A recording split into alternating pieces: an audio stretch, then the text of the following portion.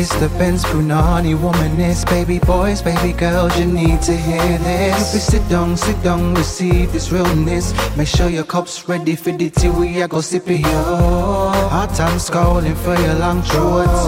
You might learn something you never know. Collect you fine, and she's one of a kind. Don't say you're mine, say you're mine. Where is the energy? I don't know. I don't want to be here doing this show. Yeah. That's my song for today because I am exhausted. I'm just tired. I feel like it's actually wild because it seems like a recurring theme so far in 2018. But I think it's like, for me personally, this year so far, that there's been wonderful things that have been happening, but it's so draining. It's draining, I think, more emotionally. And I've got so many other things happening in the background personally that, you know, just leaves me truly, truly exhausted. But, yeah, it's just a bit wild. And yesterday my voice was used, you know, I went to go and record the voice of this character in the Degrees cartoon. It's a show by Peter and Kwame and Ross about four guys at uni, or is it 3 guys at uni? And, you know, their life living at uni and stuff. And it's a cartoon. It's really, really cool. And I'm going to be in the next season as the voice of very, very small cameos, the voice of one of the characters. And it really did hurt my voice because I was doing the most. So I should have done vocal warm-ups, to be honest. But yeah, so you'll get to see that. Anyways, welcome to another episode of SYM, officially known as Say Your Mind and unofficially known as what? That's right, Suck Your Mum.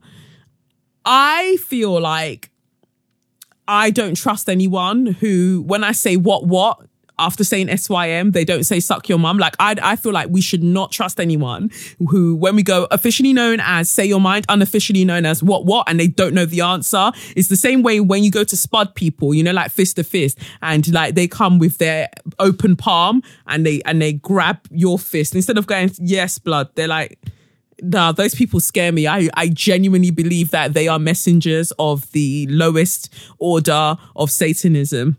So, yeah. Anyway, that's to the side.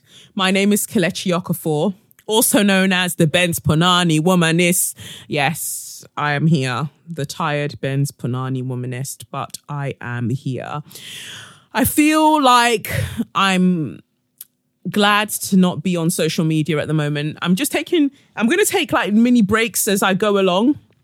But so far, I'm enjoying just not being on social media. How will that affect the podcast, you ask? Well, I don't know, because I actually just like not knowing what fuckeries is happening in the world. I feel like this is amazing. This must be what it feels like to be like the average middle class white person who has no clue of what's happening to others in society. Like, there is a lightness that I feel that I don't usually feel because I feel burdened by the fuckeries that I see around the world. And obviously I see wonderful things as well, but it's just like, just knowing that the world is a bit of a mess, like it brings me down. So I just like not kind of knowing that really. But I have to be back really. I don't even think when this podcast episode comes out, I'm not going to jump on Instagram and be like, the new episode's out, because people don't fucking click like when I put that up anyway. I'm like, guys, comment. What did you think of the episode? Silence. So I am not bothering myself. I feel like my general theme today is I really don't give a shit. So I'm still making the podcast though. So that's got to count for something.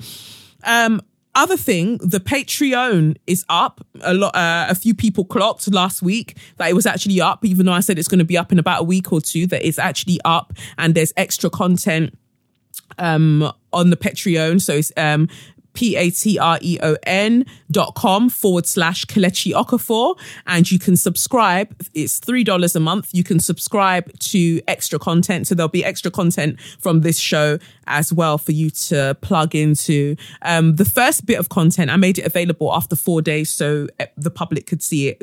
People who aren't subscribed or who aren't monthly subscribers, they can see what I've put on. But then from here on in, I won't be doing that. It will just be patrons only that can see the extra content. So if you want to join me there, join me there. If you don't, that's all right, baby girls and baby boys. I don't mind. Yeah. So that's pretty much it. Let's get into things then. So the card that I pulled today, I'll just go into that, was the Queen of Swords. I pulled the Queen of Swords. Now, this is really important to me that I pulled this card because I'm the sword suit, basically, because I'm a Libra. I'm basically the sword suit. So, you know, each of the suits each of the suits of the deck reference a particular kind of zodiac sign or group of zodiac sign. So I fall into the swords because I'm a Libra. So this is for the air signs. The swords suit is usually for air signs. And the Queen of Swords, actually, they say that she's kind of like the water of the air signs, which is so interesting to me because I feel like I behave a bit like a water sign quite a bit. So that's interesting. I don't think it's actually in my... No, I don't think I have any water signs overall when I look at the breakdown of like my natal chart. But I have to check that. I feel like I'm a lot of, or maybe it's Earth I don't have. I have to double check that. But anyway, Queen of Swords. So I'll describe her to you. She is like the least... I don't want to say like she's the least peng of all of the queens in the deck, but she's just very like straight faced. Here they give her like red hair, but I think it's meant to be brown hair. And she's sitting on a throne that's made of stone. And I think that that's important as well. The throne is made of stone, but it's got depictions of butterflies on the side of the throne. In the background, we can see a few trees and we can see some water, kind of like a little waterfall in the background. And we see lots of clouds that come up to about her chest also in the background. And she's sitting and she's got a sword in her, I want to say that's her right hand. Yeah, to me, that would be her right hand. So she's got a sword in her right hand and she's holding up her left hand and she's just there. And above her is just a clear sky with one single bird like flying about. And she's holding the sword in her right hand and it's straight up. Now, I was reading this book and it was describing who's who and rare. And it basically pointed out to me that I'm the Queen of Swords. And that angered me because I read the description of the Queen of Swords and I was just like, I'm not like that. And I had to sit down and be like, no, baby girl, you are like that. What made it worse is that Kris Jenner was also referred to as the kind of archetype of the Queen of Swords. And that annoyed me as well because I fucking can't stand Kris Jenner. So I was just like, how do I kind of reconcile being compared to this card? And I feel like this card came up when I was shuffling today because what's funny is that when I brought all of the deck out and I was holding it, I always look at the bottom of the deck. So I look at the card the only card that I can see from the deck. And I saw the Queen of Swords and I thought, oh, interesting, my card. So I start shuffling. And as I'm shuffling, a card flies out, lands in the car.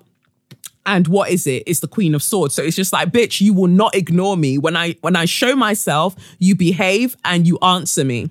So the Queen of Swords, what does it mean? Queen of Swords is, people usually say it references a widow or it references someone who has made not even a pact, but they've made a lifelong friendship with a particular type of grief in their life. It doesn't hold them back. What it does though is because it's unique, because this kind of grief that they've become acquainted with, it's almost like a driving force for them to be the best that they can be. So the Queen of Swords is usually incredibly successful. She in later life, she's very, very successful. And you see like the younger versions of Queen of Swords building up to that. But then you always sense a kind of in their aura, there's just this little piece, this image of sorrow that they don't want to kind of let go of, because they believe that that's their driving force that gets them through and gets them to where they need to be. They can recognize that it's there and they just keep going. They're very, very intellectual, and even when things are going wrong around them, so that's why we see the clouds around her, but they don't come above her shoulders. When we see the clouds around her, even when the clouds are there, even when things are going wrong, she still has this headspace of she's very able to think logically at times when things aren't going as they should. She's always the problem solver. People go to her for advice and they go to her to kind of be their hype man, because she's the kind of person that will say, don't take shit. You go out there and you get what's yours. She's very protective of the people that she loves, and she drives the people that she loves to be the best for themselves, even if sometimes it's detrimental to the relationships that she has with them. So can you see how you can definitely see Kris Jenner in that description. You can see Kris Jenner as a widow, because Robert Kardashian died.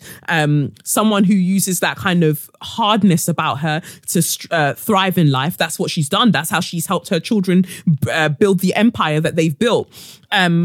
So yeah, it's interesting for me. And I feel like maybe with the sexual abuse that I suffered as a child is possibly, when I think about my life, I think that's the one piece of grief that follows me that I don't mind. You know, I feel that there's so much grieving to be done there. There's so much childhood that was lost that I don't want to rush myself to be like, oh, get over it. That's life.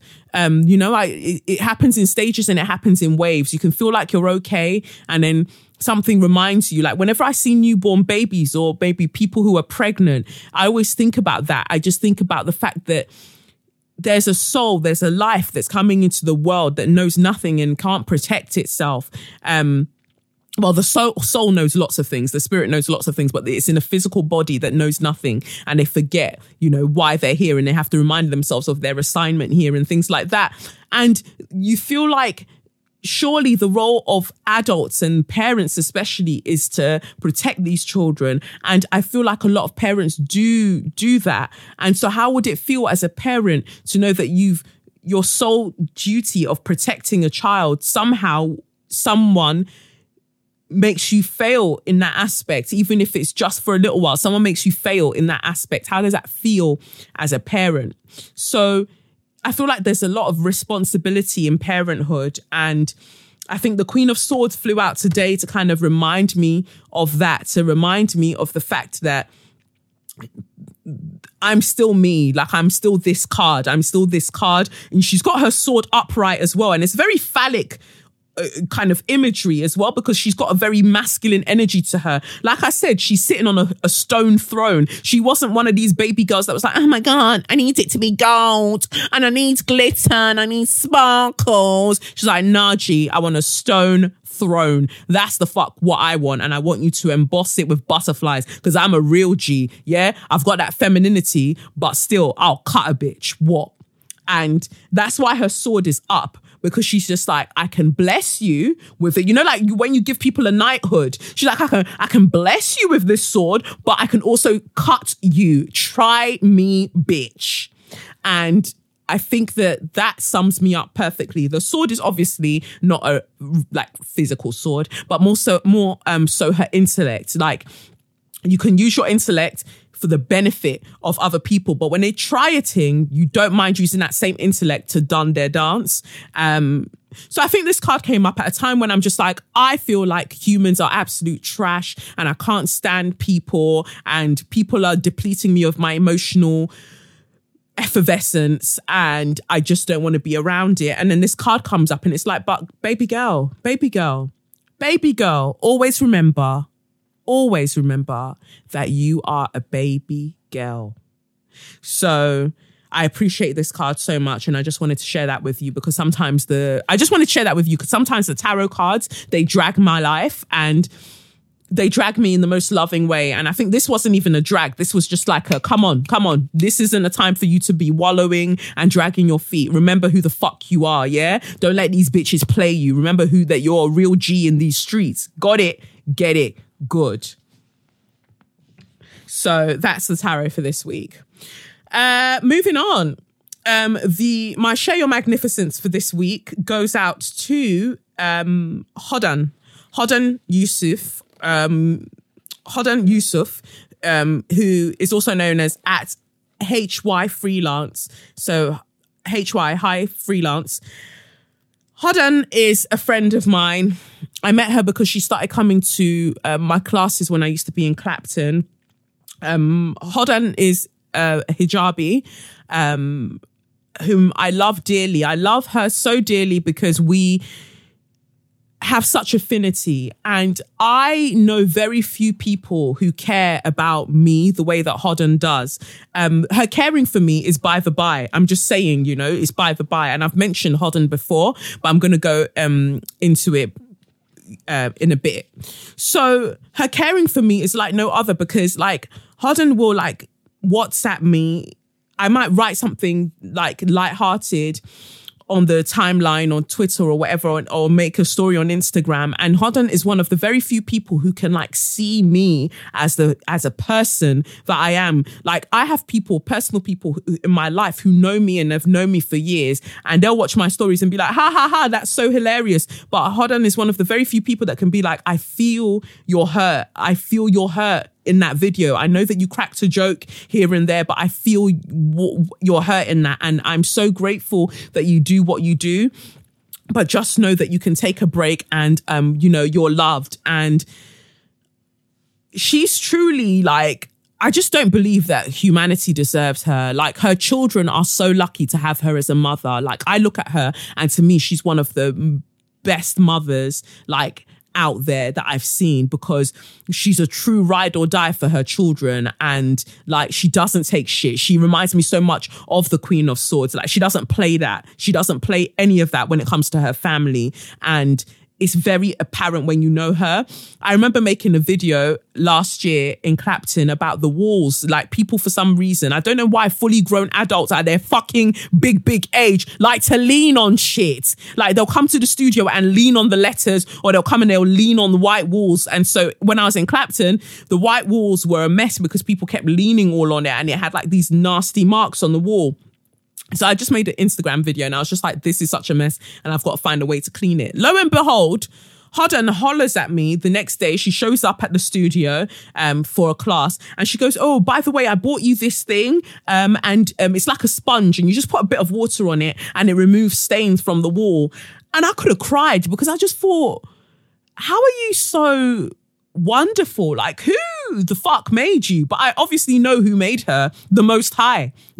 She's truly someone who I feel like our souls have ages, and our souls have been here a number of times. And Hodan's soul, my God, like you can just tell that her soul has done so many journeys of learning and loving, and you feel where she's at. And just the respect, like real recognize real, and you're looking mighty familiar, baby girl. Love you. Apart from just my general feelings of love and sisterhood for Hodan, she's also an incredible journalist, and she's a fantastic person who blogs, and she's currently working on an anthology. She's contributing to an anthology, and she's a fantastic poet. Like her poems are banging. I remember she read one when I did a fundraiser last year, April, at Boondocks, called Lullaby, and that shit broke my heart. Like it was so wonderful. She did another poem called, I think it's called Every Day's Women's Day. And she read it out. She recited it at the House of Commons. And even then, she managed to slide in a sly suck your mum, but she worded it in such a way that you wouldn't know that that's what she was saying. She told Theresa May to imbibe herself, I think, with the juices of her mother or something like that. And I just screamed when I heard it. Like, I just love a rebellious baby girl. I love a rebellious baby girl. I don't think you can be a baby girl if you're not rebellious, actually. So there's that. And also, she's, by the time you listen to this, a few days ago, she would have done a workshop at Amnesty International talking to the staff about, and volunteers, etc., about white privilege. And I just appreciate that. I appreciate that someone, a black woman, is out there taking on that labor to educate people, and she's finding her ways into these institutions and making noise and flipping the table. And she's doing all of this when you have the respectability politics of being a hijabi being hung over her head, and she refuses to let that subjugate her. You can't tell her who she is. Like, she defines Muslim feminism to me. Like, I'm not Muslim, but you know, she defines it to me, where I look at her and I'm just like, rah. Everyone should see you. Any motherfucker that wants to open their mouth about, oh, Muslims, female Muslims can't be free truly because they're wearing hijabs. I just want them to meet Hodden so she can just tell them to just, well, obviously she won't say it to them, but just tell them to like just suck their mum calmly and shut their mouth. So Hodden, I love you immensely. I appreciate you greatly. Continue to just be the incredible baby girl that you are. Your children are so lucky to have an angel as their mother on this earth. You are fantastic, and I feel honored and truly blessed by the universe to have you as a friend. So you are my magnificent person, not just for this podcast, but just in life generally. Big up yourself. 2 slaps on your chest, my G. Thanks. So that's it. Share your magnificence. And I got a letter from Tony. I won't read out her last name. And she says, "Afternoon, Kelechi. I've been meaning to send this message for a while, but I haven't had the time nor the words to express myself. I appreciate you. You are extremely busy, but I wanted to celebrate you. Thank you." Tony says, "Since I discovered you about 2 months ago, my life has changed for the better. When I listen to your podcast, I hear nothing but hope and light. Even when you stay handing out straws and unapologetically calling out outrageous acts of micro and macro aggressions on our community and many other communities. Coming from someone who had been rejected by the church and kicked out when I read your Twitter feed, when I read your Twitter feed, sometimes I find it comforting to see you call out wayward behavior of untouchable men of God, quote unquote. No matter what layers of abusive protection the church has decided to shroud itself in. I've learned so much from you and continue to do so. So I just wanted to take some time out to let you know how much of an impact you're making in a young 24-year-old's life. I suspect I will be following the star-blazing trail of your career until completion, and this will not be my last email of encouragement to you. I hope to meet you one day and really learn from your feet. I hope our paths cross in some way, because I too am passionate about reclaiming the education which was stolen from us and changing it into action. For now, I'm committed to learning more and more about my history, identity, beliefs, and purpose. But I'm sure in a year or two's time, I'll mostly have a reason to meet you. I know you're very human and inevitably flawed, but you are my hero and my inspiration. I'm actually in tears as I write this paragraph because I faced so much pain and rejection in my short 24 years. I've had mentors that used me, abused me, and tossed me aside. Now having a mentor like you means the world to me. I will be emailing you regularly, maybe quarterly, just to update you on my progress and sharing some love. Before I go, are there any books that have fundamentally changed the way you think that you'd suggest I read? Thanks for taking time out to read my message. I wish you nothing but genuine love and light as your journey continues. Kind regards, Tony." Thank you, Tony. That made me teary. Wow. That was really nice of you. Such a babe. No, thank you. Thank you so much for that. That means a lot.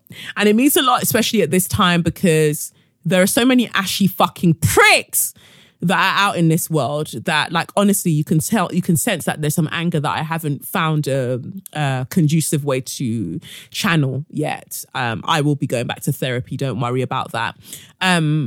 But I'm just so tired of men, and I'm not even going to like shroud it and say, oh, men generally. No, specifically black men who want to jump up in my mentions and talk shit to me.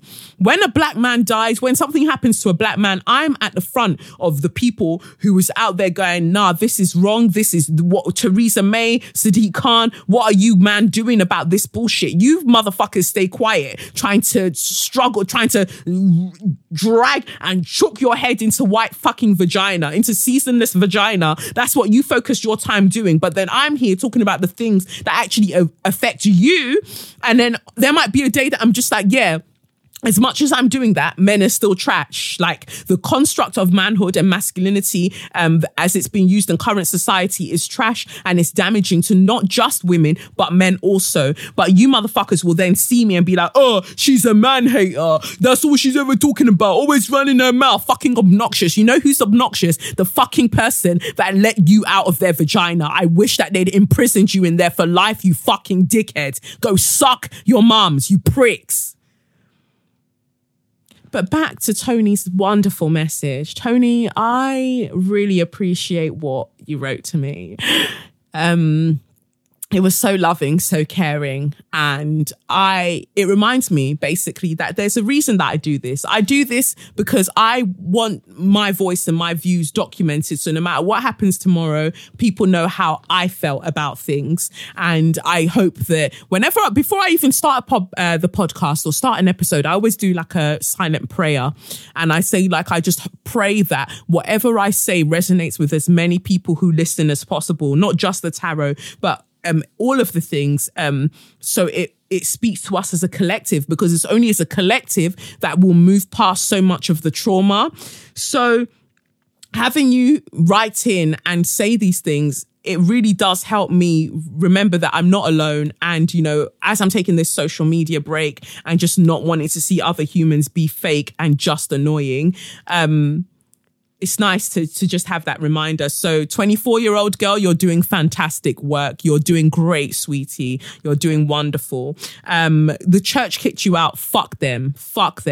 Because the church is filled with so much fuckeries anyway, they can piss off. Like so many churches that I've visited over time, they are so backwards and they cause so much drama and pain. I don't know why a lot of people bother to go to those specific churches. Like, there are wonderful churches out there, I'm sure, and I know of a couple, but just generally speaking, nah. So don't worry that they kicked you out. It doesn't say anything about your worth or validation in God's eyes. Like, God thinks you're wonderful. As I'm always saying, like, God thinks I'm a baby girl, regardless of what you other motherfuckers think. And I feel like he feels the same way about you. So don't sweat anything, my gal. And also the books. So the books that I feel that have made a great impact on my life, definitely, as problematic as she is from time to time, Bell Hooks wrote Communion, The Female Search for Love. And I tell you, that book changed everything for me. And then Sherry Moraga put together an anthology called This Bridge Called My Back. And then Rebecca Walker, I want to say Alice Walker's daughter, she has an anthology called To Be Real. And I think that's the one, To Be Real.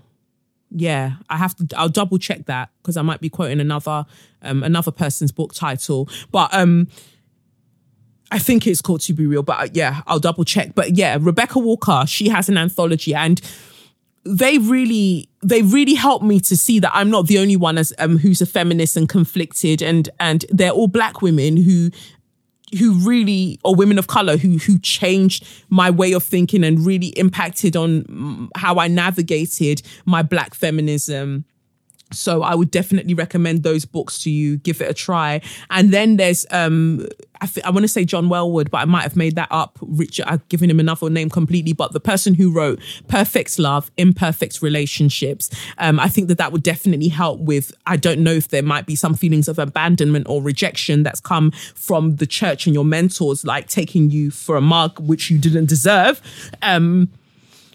So that book might help. Perfect Love, Imperfect Relationships.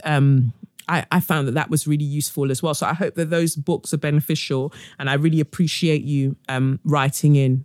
I love the fact that you've just decided that I'm your mentor, and it's a great responsibility, and I'm honored, truly. And however I can be of help, let me know.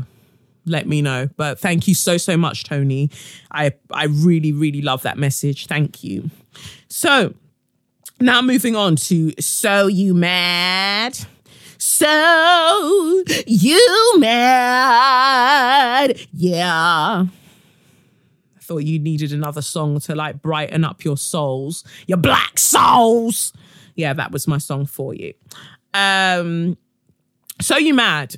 So, you know, this section of ashy, unmoisturized Twitter that I'm always talking about, one of them thought that he would do something really, really wonderful and fuck himself right up and prove my exact point that you bitches could not do what I do on your best motherfucking day. Yeah, you don't have the sauce, nor do you have the juice to address racial issues. You most of the time you pretend like it doesn't exist, and then the one day that you want to make a massive statement about it, you fuck it up so magnanimously that the police are probably looking for your clarts.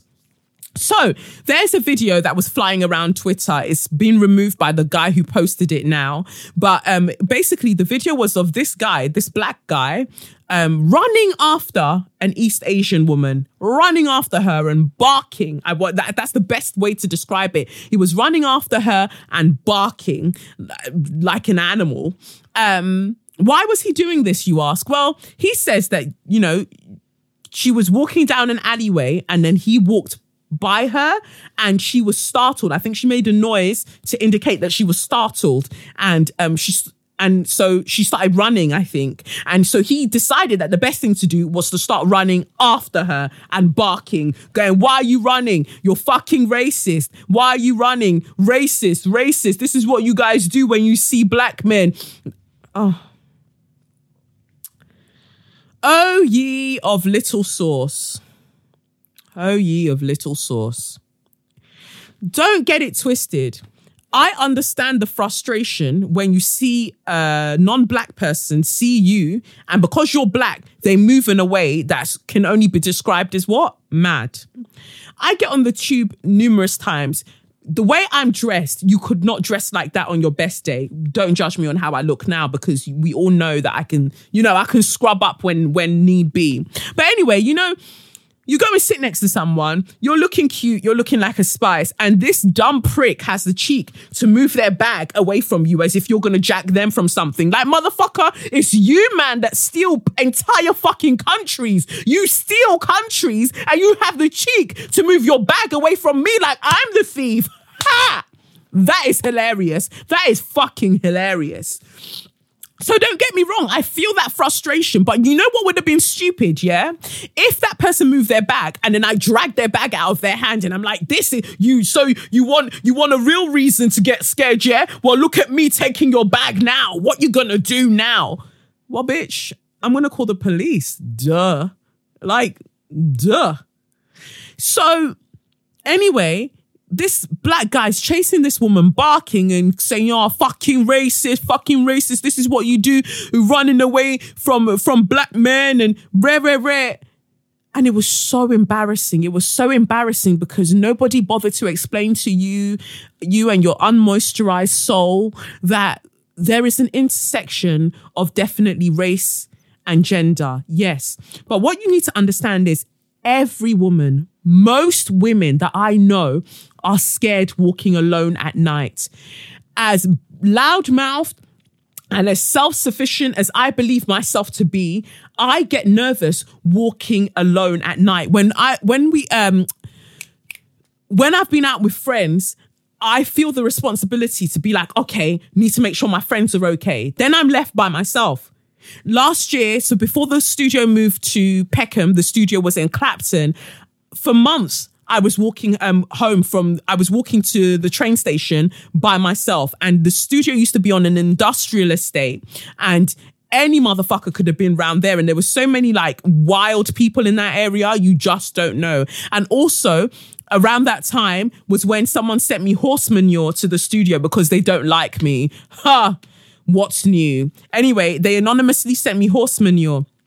And even after receiving this, I would go home on my own. Now, if I saw anybody walking behind me or walking at a fast pace and moving mad around me, they might not necessarily even be moving mad, but walking behind me or walking towards me, there is a moment where you tense up as a woman because you understand how normalized it is for violence to be inflicted on women. And you always think to yourself, rah, is this the day? Is this the day that it happens to me? It's so scary. I know so many women that can attest to, not even just in the nighttime, in the daytime, being scared when they walk past certain people or groups of people. Like, it's a very, very real and valid fear for women. So it wasn't just because you're black. I don't dispute that didn't play a role, but it's not just because that. It's literally because you are a man and men are known to inflict violence on women, and she's shook because it's a dark fucking alley and you're just coming out of nowhere. So she ran for her life. Like, I would run too, like, especially with me being black, I run first, ask questions later. So I just don't understand how you thought that was a smart thing to do. And then you thought it was even smarter to put it on the internet. And what makes it so extremely sad, and I think that was what was really leading up to me kind of being like, I don't want to be on the internet for a bit, was because I saw the number of black men who were jumping forward and going, yeah, well, this is what I mean about you fucking feminists. You're always trying to bring a black man down. It's clear you're the ones always talking about racism. This is racism right here. You know what? There was probably racism at the beginning of that. Yeah, racism mixed with just a general fear as a woman of unknown people being around you in the middle of the night. But that stopped the moment you started acting like a fucking idiot and chasing the woman down the alley and down the street to her front door. Like, I saw, it broke my heart because he was still filming her when she got to, I think she got to her front door, or she got somewhere and she stopped running and she was so panicked and she was so scared. And I just thought, how did you see that and not realize that what you've done is wrong? And then how did you see that and then think this is a great thing to post on the internet? Like, I just worry for you guys because I don't know who the fuck is raising you. You're so stupid, like so emotionally unintelligent. I don't know how we're going to survive as a race, as the human race, and as a black race is if you continue, because that's wild. It's just so wild to me. But what comes to my head, actually, even telling that story, because obviously this is the Hodan appreciation episode, is that when that horse manure was sent to the studio, Hodan was one of the only people who was just like, you know what?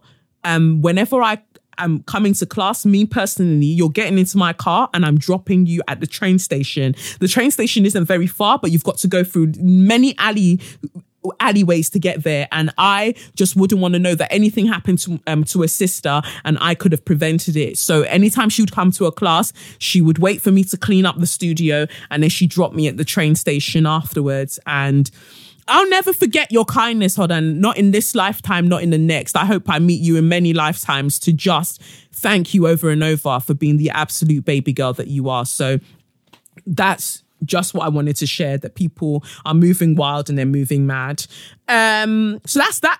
So You Mad. Second So You Mad. Charlize Theron. Charlize Theron is South African, a South African actress, as you know, white South African actress who has adopted 2 black children. I think both of them are from South Africa that she adopted. But the one that we're speaking about is her son, Jackson, who she adopted. And Jackson is known for wearing, quote unquote, girls' clothes. Now, a picture surfaced like last week of Charlize with 2 of the children, walking somewhere, and he's wearing like Jackson is wearing a tutu and tights, and it's all pink, and he's got a white baseball cap looking thing on his head, and then the baseball cap has a blonde ponytail attached to the back of it. And so obviously this is circulating the internet, and a lot of people are vexed. They're vexed because they're like, Charlize Theron is, she's experimenting on this boy. She's making him wear girls' clothes and rare. and she's ruining him, and this is the problem when white people adopt black people, and I just think like those conversations are so dangerous because I think that they're just convoluted. Like there are some very salient points that need to be made, and there are other points that are just not necessary. So I've been watching this series, this 4-part drama on Channel 4. You can watch it on all 4. It's online, called Kiri. First of all, let me just tell you that structurally, the producers and all the people that worked on that show, they flopped in so many instances because, for instance, the girl and the family are meant to be Yoruba because their last name is Akindele, but the dad is meant to speak Yoruba at some point, and I don't know what language he was speaking because it wasn't fucking Yoruba. It was a mess. It was a mess in terms of what they were meant to have been doing in that respect. But it's interesting. I haven't finished it yet. I'm on the 4th part and I'm not giving any spoilers, so you spoiler police can shut the fuck up. But it's a 4-part drama about a black girl, Nigerian girl, who her parents were drug addicts, and so she was put into care, and then she gets a foster family, a white family, who start looking after her, and basically her social worker wants her to have some kind of cultural reference and some kind of cultural nuance. So she arranges for the girl to meet her paternal grandparents and have visitations with them and stuff, and it all turns out terribly because she gets killed. This is not a spoiler. This is literally the synopsis of the show. So now the 4-part drama is basically looking for one who actually killed her, and it explores that whole thing of, was the social worker right to have let her have contact with her grandparents if they knew that the son had a violent past and had been in prison and whatever, and that he was out. But the social worker's view was that she just wanted her to not be othered. Like, she's living with a white family that don't know anything about looking after her hair or doing anything for her. And she just wanted her to have something so she didn't feel othered. And she says that in the film, or she says that in the series. And it's so wonderful. If you can watch it, it's called Kiri, Kiri. It's really interesting. There are so many things that I don't like in terms of how it was made, but the conversation that they're having, I think, is an interesting one. So back to Charlize. I feel uncomfortable when white people adopt black people, especially when white people adopt black children. Mostly because, you know, like when people like Madonna and these men like Angelina Jolie, when they do it, I don't know, it just feels like self-gratifying. It just feels a bit. It just makes me feel so uncomfortable because I'm just like, what are you doing to make sure that they know about their culture and about them? And what are you doing to embolden them and to feel comfortable in their non-whiteness? What are you doing about that? I hear that Angelina makes sure that her daughter Sahara goes and has her hair done in places, and she does this and she does that. And I really, really hope so. But then we've got Madonna on the flip side, who feels like it's okay to say nigger around her son. And I don't know. And so for me, Charlize, I don't know what she's doing with this child. But what I saw in those pictures was that she knows nothing about moisturizing their skin or their hair. And that's why you hire people. Like, you've got enough money to hire people to look after the child now, or the children. Now, that blonde ponytail bothered me, but I understand that because Jackson loves Frozen, the cartoon, that's why Jackson wanted the blonde ponytail. I feel uncomfortable referring to Jackson as he or she because right now I don't know how Jackson wants to identify, but you know, Jackson's got this blonde ponytail on the cap, and I just think, could you not have found a cap that had like a brown ponytail? But apparently it's all because he loves, Jackson loves Frozen. It's so hard, but Jackson loves Frozen. And okay, fine, Jackson loves Frozen, but if everything Jackson is seeing, cartoons, you as the mum, and you have blonde hair, and all of these things around Jackson are all like white focused things and white centered things. Surely you can understand why Jackson is aspiring to have the blonde ponytail, because Jackson doesn't know any different. So yeah, that was my only issue with it. But people jumping up going, why the fuck are you letting him wear a skirt? Why is a boy wearing a skirt? And this and da. I just think, like, all of you shut your mouth. Like, just shut your mouth and let children be children. Like, my baby brothers used to dance around in my mum's shoes. Sorry if I've embarrassed them, but they used to dance around in my mum's shoes, not because they wanted to necessarily wear women's clothes or women's shoes, but it's because they have fond memories and they would see my mum wearing her shoes, dancing at parties. So they were just emulating what they saw. They're not wearing women's shoes now, and even if they decided to, that's none of my business. I would support them with that, but they're not wearing women's shoes now because it's all about playing. Children learn through play. Like, allow children to be fucking children. Like, stop putting all of your shit, all your transphobic and homophobic trash onto them and just let them be innocent. Like, fuck off.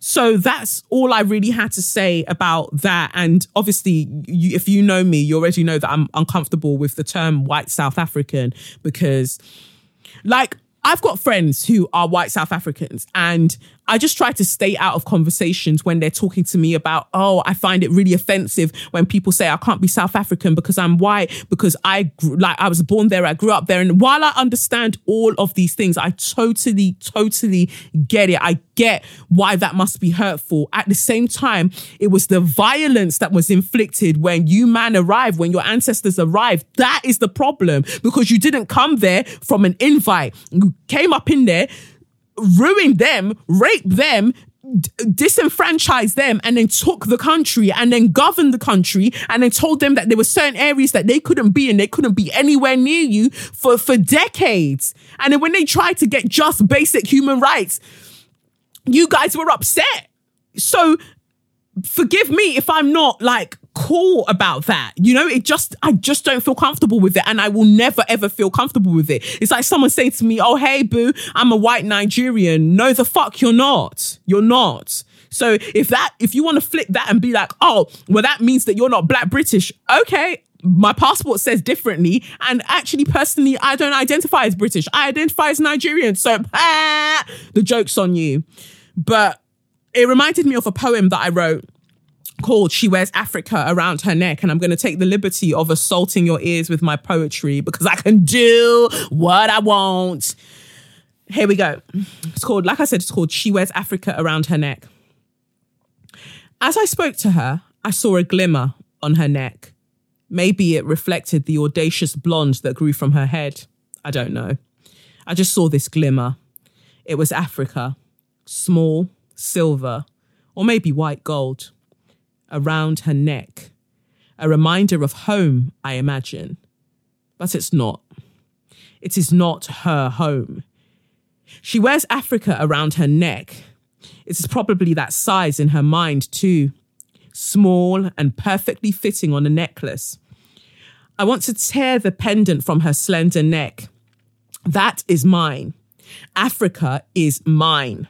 Africa is a continent. It is huge. It isn't perfect. It doesn't sit and glimmer on the neck of whiteness.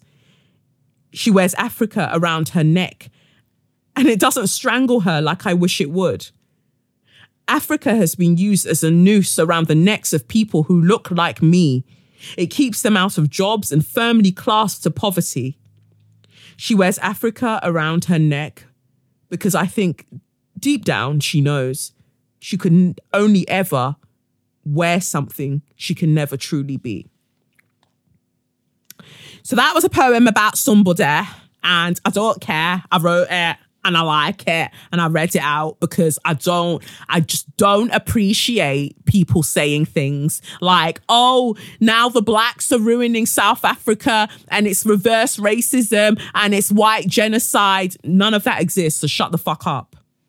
I don't doubt that there isn't violence, but you can understand that the anger of so many years of oppression, people are going to universities, black people are going to universities and seeing the statues of the most violent white people who came and took this country and enslaved their people up and around these universities. And when they want it removed, it seems like the hardest thing in the world for you fuckers to do. So no, I have feelings and I'm just going to keep them. But yeah, so my feeling about Charlize Theron is muddled. And so that, that against the backdrop of her adopting a black South African child, there's just too many things. Moving on anyway. let us go to, well, there was something I wanted to discuss about Stephon Clark. Stephon Clark is the man who got shot 20 times by the police in his backyard in America while he had a cell phone in his hand.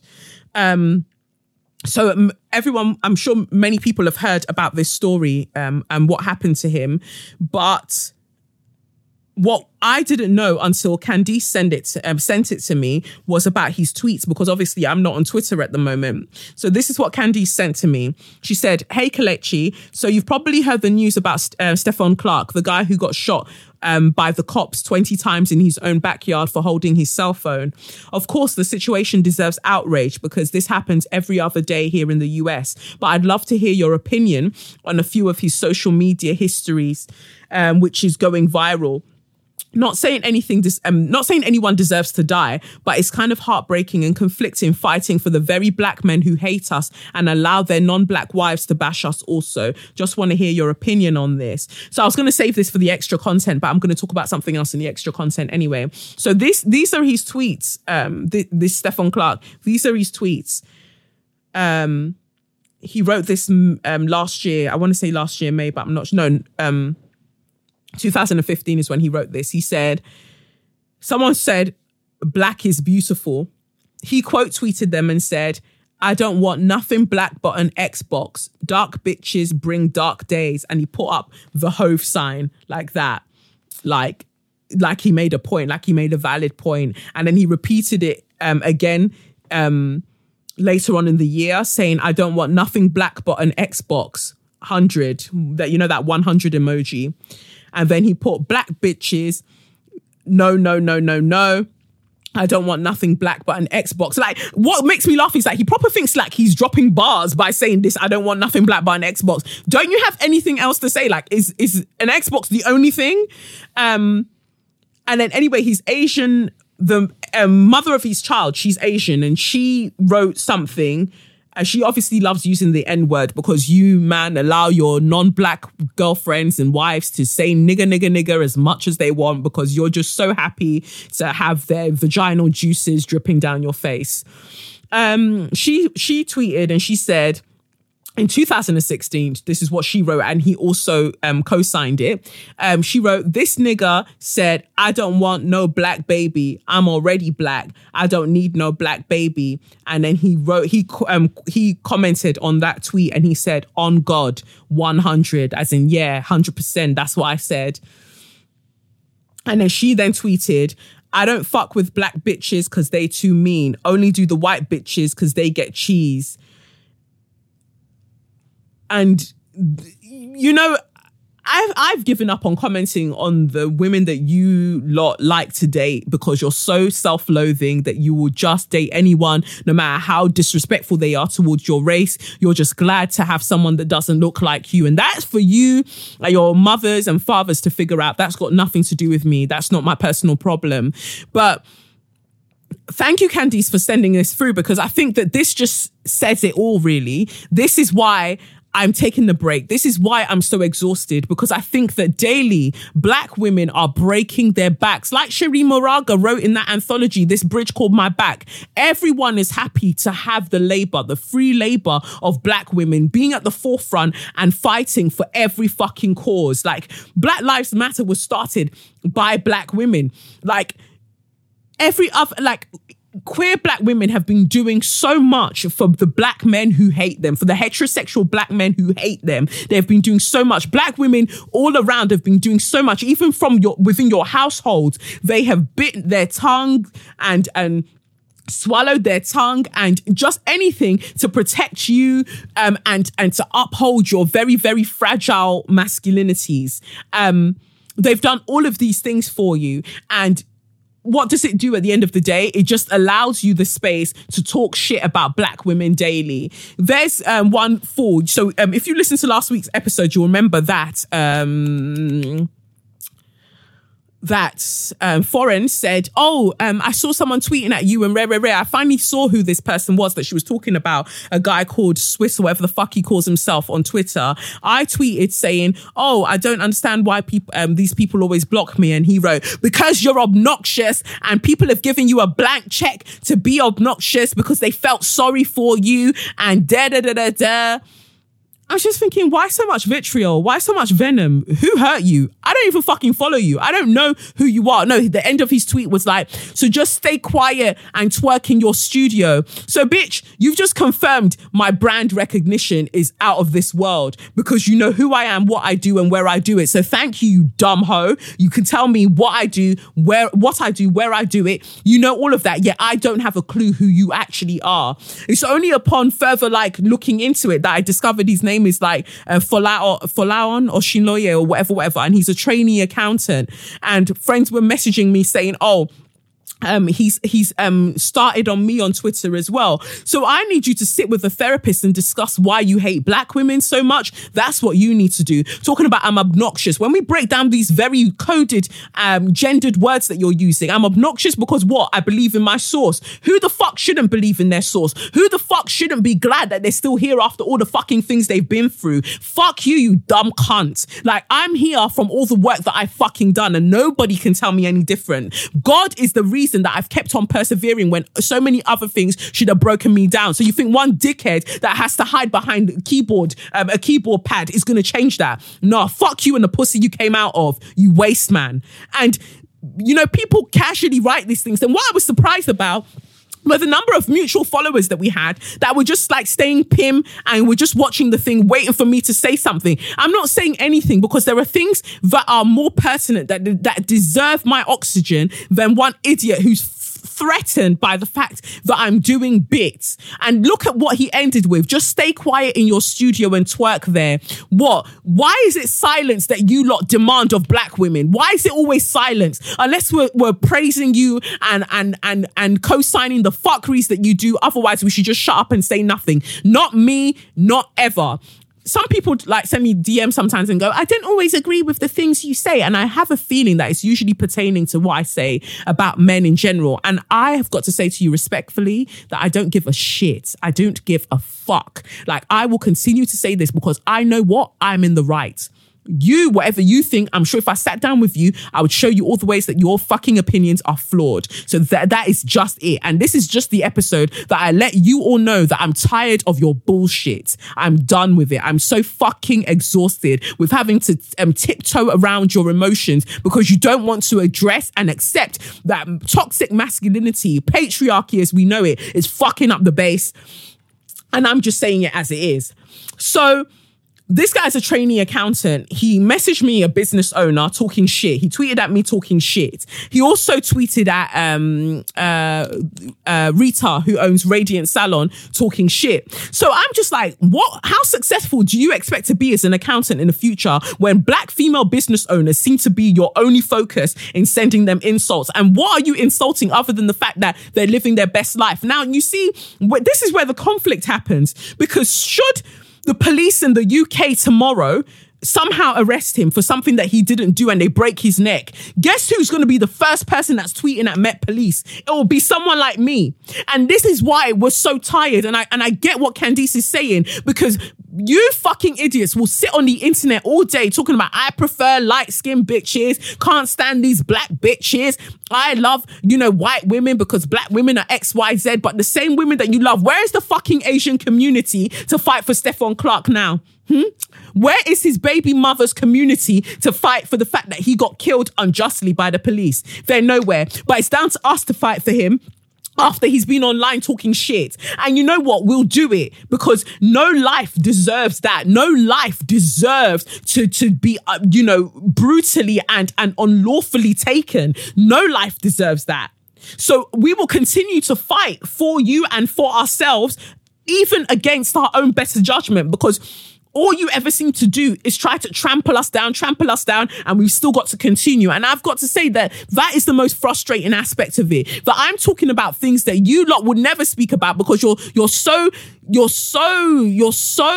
concerned about how white men view you, because that's who you're really trying to be like, that you'll come into my Twitter mentions and chat shit, but you won't address the structural issues that are at play. I'm the problem.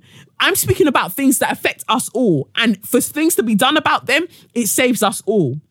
But you don't care about that. I'm just angry. I'm just making up wild things as far as you're concerned. So that is, it is what it is. I just don't care. But Candice, I really appreciate that because it's a conversation that we do need to have. It doesn't change anything. We still need to rally up against police brutality no matter what. But I definitely feel so disheartened knowing that a lot of these men that we're out here fighting for couldn't give a shit about us. And that's the reality. When girls were saying now they didn't get into district, so many guys were quick to jump and be like, maybe you're clapped. Maybe you didn't deserve to be in there because you don't know how to dress like these white girls, blah, blah, blah. But the moment they didn't get in, they want us to jump up and fight for the fact that they didn't get into the club. Oh my God, this is terrible. This is terrible. When it's black women, you always find a reason why we deserve the violence that was inflicted upon us. But when it's you, no matter what you do, we need to find and see your humanity. And me, I'm taking a break because my modus operandi for the next few weeks it's not my personal problem. It really isn't. You guys can do whatever the fuck you want because me, I'm just tired. So, moving on then, wrapping it up before I move to my extra content.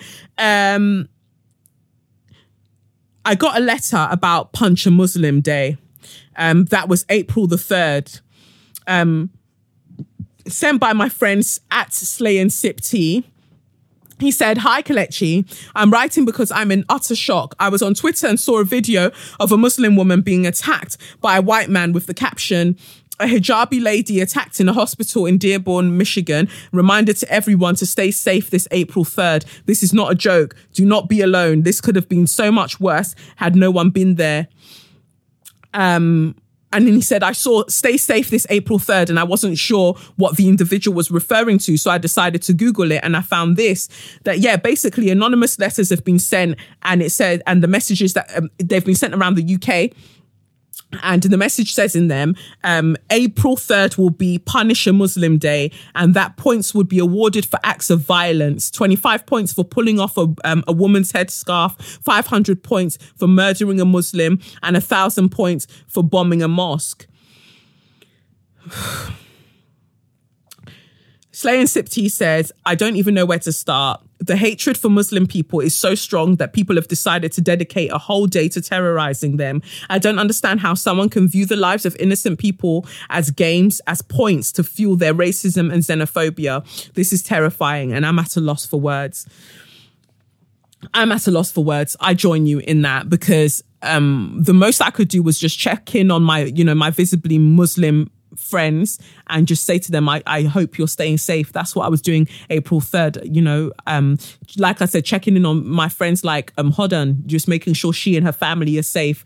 And she was just like, yeah, we're not taking any shit. She was just like, I'm out here. I wish they would try me. But, not everyone has that same energy, and it's scary. I think that Islamophobia is so normalized in society that it's worrying. Like, why can't you guys use your own heads to realize that this is not cool? And so my straw of the week just goes out to anybody that thinks it's okay to treat people a particular way because of their religion, most specifically because they're Muslim. But, because Muslims, they're extremists and they're terrorists. Fam, there are extremists and terrorists in every fucking religion. Look at Christianity. All of these wars that America and the UK are wielding on the rest of the world, are they not doing it and saying, "In God we trust"? So don't talk to me about any extremism because people are extreme everywhere. We see white men going and targeting, a white man's targeting black people in Texas with bombs, And the media refused to refer to him as a terrorist because that term terrorist is safe for brown people, but specifically brown and black Muslim people. And that is worrying in itself. A white man can walk up in Vegas or wherever into a school and shoot up the place. No one will refer to him as a terrorist or an extremist because he was a lone wolf. He was acting alone and he had mental health issues and he liked to eat this on this day.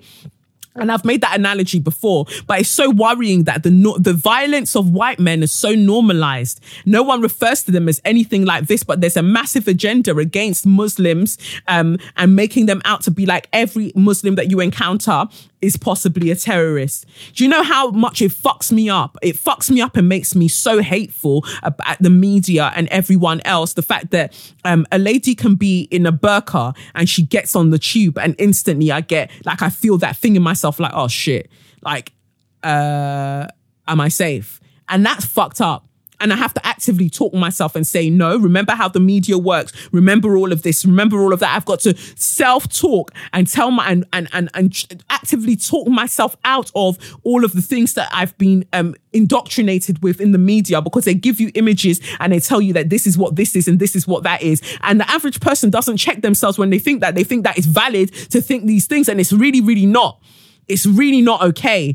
And when I think about the fact that people's lives, innocent people minding their day-to-day business, could possibly get attacked by one xenophobic dickhead, one racist prick, just because they want to earn points. And imagine you're getting more points for dragging off a woman's hijab than you're actually getting for murdering them, because it isn't about their life. It's about you grabbing onto the things that visually represent them and that they hold integrity in. And to me, that's vile and it's fucked up. So to all of you that think it's justified and to call just offhand, without thinking about it, calling Muslim people racist, calling Muslim people terrorists, or anything else that you want to say, and thinking that it's the violence against them is justified, I need you all to pick up a straw wherever you are and just find your mother, any mother that's willing for you to suck her dry until you pass out. That's what I want for you. That is my straw of the week. To any xenophobic motherfucker, this is how you ended up in your stupid Brexit situation in the first place.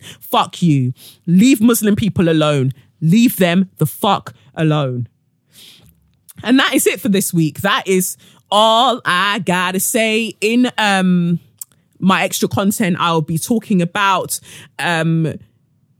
Julie, I want to say July, but her name might be Julie Black or July Black. She's a singer, Canadian singer and songwriter who was on TV in Canada earlier this week and having a discussion with Jean Becker, and they were just talking about altruism and like passive altruism and how it means nothing.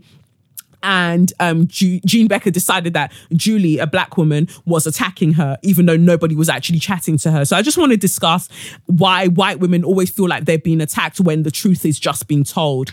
So that'll be in the extra content. If you want to find that, it's on Patreon /Kelechi Okafor. Patreon.com /Kelechi Okafor. So that's it. That's it for this week. You can follow me on @SayYourMindPod or @Kelechnikov. Remember to like and subscribe if you're watching the video, or just, share my shit. Thanks. I love all of you people that introduce your friends to the podcast.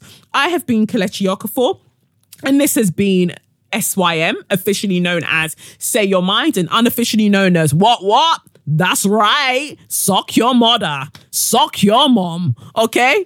All right. Thank you so much for listening, and I'll catch you soon. Peace. It's the Benz Brunani womanist, baby boys, baby girls, you need to hear this. If you sit down, receive this realness. Make sure your cup's ready for the tea, we are go sip it, yo.